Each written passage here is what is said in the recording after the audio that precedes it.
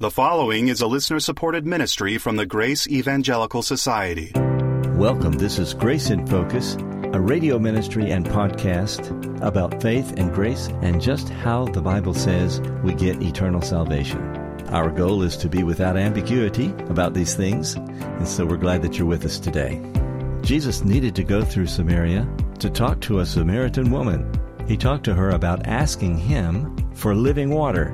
What did he mean by living water? That is our question for today, and our discussion leaders are Bob Wilkin and Ken Yates. Right after I mention our website, faithalone.org. You can find there books and articles and resources that are designed to help you in the things that we talk about each day here on Grace in Focus. Now to our discussion. Gentlemen? Welcome to Grace in Focus. Ken, I think you've got another question. Is that right? Yes, I do. I have a question here from Elliot. All right. Elliot has read your book, A Gospel of Doubt. That's a book that's dealing with John MacArthur's book, The Gospel According to Jesus. And what I do is I go through chapter by chapter, using his chapter titles, using his section titles, and following it with the verses he discusses, interacting with him. And I think that is helpful for people who've read the Gospel According to Jesus. And by the way, it's also available on YouTube. I have all 24 chapters, little 5-minute videos on each chapter. Just go to YouTube, Grace Evangelical Society.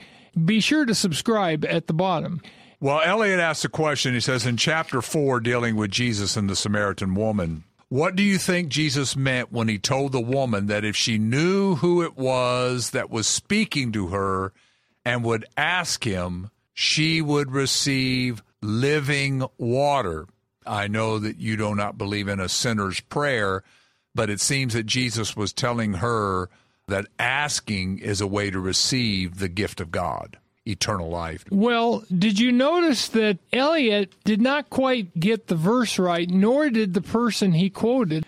When you look at John 4:10, it's not everlasting life for the asking. It's something else. It's the living water. Yeah. So could you read that, Ken? John 4:10? Jesus says, if you knew the gift of God and who it was who says to you, give me a drink, you would have asked him, and he would have given you living water. Now, a lot of people mistakenly think, and by the way, I was there for a while, that living water is everlasting life. Because you think, well, if you drink the living water, you have everlasting life. So I'm drinking everlasting life. But no, drinking is an illustration of faith. In fact, in John 6:35, he says, he who comes to me shall never hunger, he who believes in me shall never thirst. There he's saying that the never thirsting in John 4:14 is because of believing in Jesus. So it's when we believe in Jesus, we get everlasting life. The living water is Jesus. The living water is ultimately the promise of everlasting life. It's the message of verse 10, the gift and the giver. So the living water would be who he is and what he has to give you. Right. And the who he is Messiah. Right. And that's John 4:25 and 26. We know that Messiah is coming. And Jesus says, I who speak to him, he. And what he gives is everlasting life. And that's verse 14. Notice, whoever drinks of this water will thirst again. He's talking about the water in Jacob's well. But whoever drinks of the water that I shall give him will never thirst. But the water that I shall give him will become in him a fountain of water springing up into everlasting life. So the living water isn't everlasting life. It springs up into everlasting life. The living water is the message that Jesus is the Christ who guarantees unending everlasting life to all who simply believe in him. So asking him would involve, who are you? Well, right. That's what she does in verse 25. Exactly. When first she says, you aren't greater than Jacob, are you, who gave us this well? Check, yeah, he is. Sir, I perceive you're a prophet. Check, he is, but he's greater than that. We know Messiah is coming. Then later, when she believes he is the Messiah, she goes to the village and said, could this be the Messiah? And Hodges suggests the reason she asks rather than affirms it is because she had low reputation. and she thought the men of the village would be more likely to accept her witness if she asked rather than affirmed. If the living water involves the gift, which is eternal life, and who he is, which is the Christ, the living water is not equal to eternal life. No, what it would be, it's appropriate to ask God to give me the saving message. And that's perfectly fine. I mean, that's more or less what happened with Cornelius, right? Cornelius in Acts chapter 10 is a God-fearing Gentile. Now, whether he was specifically saying, Lord, show me what I must do to be saved, we're never told. But we are told that his prayers and his psalms and his alms ascended to God. And in Acts 11:14, he says, send for Simon Peter, and he will tell you words by which you and your household must be saved. Right. So essentially, Cornelius was asking, what do I need to do to be saved? We have an exact example of that in Acts 16:30. The Philippian jailer, what must I do to be saved? He had heard Paul and Silas singing in the jail at midnight, and he had heard some of what they had said, but he evidently didn't hear their entire message. And so he said, what must I do to be saved? And Paul's answer is, believe in the Lord Jesus Christ and you shall be saved. He asked, Paul gave him the living water. Right? Well, can't we say that even here, the woman is asking, once she has this conversation, I know that Messiah is coming, so she's saying, could you be it? And also even, well, where do you get this living water? She's wanting, well, what is this living water that you're talking to me about? And what's interesting is, like Nicodemus in John chapter 3, she gets what he's saying, but she's thinking in physical terms. She says in verse 15, Sir, give me this water that I may not thirst, nor come here to draw. Okay, give me this water so I don't ever have to come to this well and drink. No, she's got it wrong. She's still going to have to drink physical water for her physical life. But what she's not going to have to do is keep on going through any sort of religious rituals, which the Samaritans were legalists. And by the way, guess what happens in verse 26? You remember that one? In verse 26, Jesus tells her who he is. Then, verse 28, the woman left her water pot, went her way into the city, and said to the men, come see a man who told me all things I ever did. Could this be the Christ? She went there to get water. She evidently draws water. She gets it in her water pot, and now instead of taking the water pot back, she leaves it behind. Does that make any sense? She had something better. And some commentators have said that the water pot with the old water represents the old religion. It represents the dead water that couldn't give everlasting life. And so she was leaving behind her legalistic, work your way to heaven kind of religion, and she was taking the living water with her. Because remember, it says it's going to be a fountain in you, springing up into everlasting life. Well, now this fountain can overflow into other people. Yeah, the water that she had come to draw the well with, that was outside of her. That's why she always had to keep coming back with our physical strength. But now she has it. Like in 1 John 5, 9-13, if we have the testimony of God, then it's within us. So this living water now is part of her. And that's true of all of us, right, Ken? Once we believe in Christ for the free gift of everlasting life, we know about the living water, and we're able to share it with other people.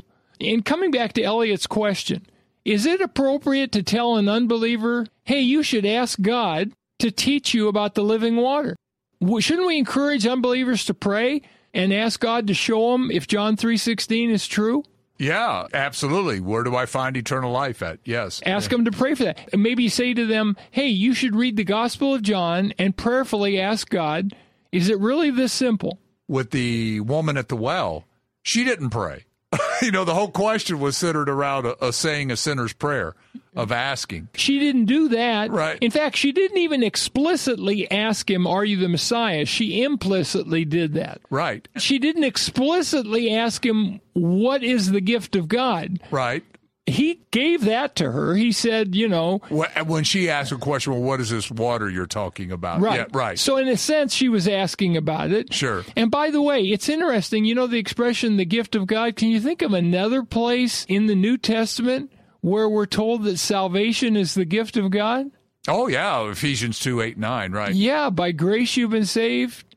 Through faith? It's a gift of God. Same language. Not a prayer. It's a gift, and you get the gift when you believe. Right. You can ask for God to give you the saving message. That's great. But we don't ask for everlasting life. Now, please don't misunderstand me. If you're a person that said, I asked God to give me salvation, and then later I heard the saving message and I was born again, that's great. But you weren't saved because you said, God, please save me. You can't be saved by being an unbeliever and say, God, please save me. Right. You have to believe that Jesus is the Messiah who guarantees the gift of God to those who believe in him. The point is, you don't get it because you ask for it. You get it because you believe in him. And what you're supposed to ask for is the living water. Now, it's okay if you want to ask for the life, but just realize God's not going to give it to you because you say, please save me.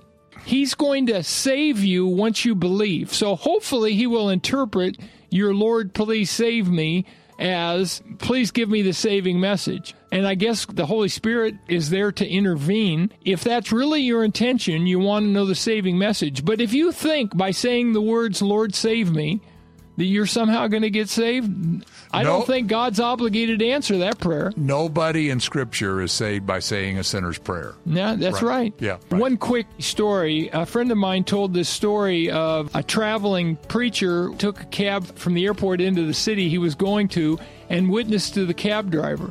And the cab driver prayed the sinner's prayer and was just overjoyed that he was now saved. After the preacher left, he was talking to one of the other cab drivers. He said, I've become a Christian. I've been saved. And the guy goes, that's great. What do I need to do? And he said, well, I can't remember what that prayer is. He says, we got to get him to give us that prayer because there's a sinner's prayer. And if you pray that prayer, then you get saved. And when I heard the story, I thought, isn't that sad? People think there's some magic prayer that's going to save you. No, it's Jesus that saves, because he's the giver of the gift of God. All right, well, thank you all, and keep Grace in Focus. Thank you both for that great discussion. Would you be interested in some free ebooks on topics you hear on this program? Well, if you are, you need to come visit us at faithalone.org. That's faithalone.org. On the site, we've got all kinds of free materials. But one of our popular options is our free ebooks on a range of subjects. They're designed to help you mature and grow in your understanding of the faith and Scripture. So come visit us at faithalone.org. That's faithalone.org. We are so thankful for our financial partners who keep us on the air. Every gift is tax deductible and very much appreciated. If you'd like to find out how you can give, go to faithalone.org. Would you like to have a chat with Dr. Bob or one of the guests here on the program? Let me tell you how to reach out to the team. You can get us on our email address, which is radio@faithalone.org. That's radio@faithalone.org. And on the next Grace in Focus, why are the exact same 7 Greek words found in both Romans 8:1 and Romans 8:4?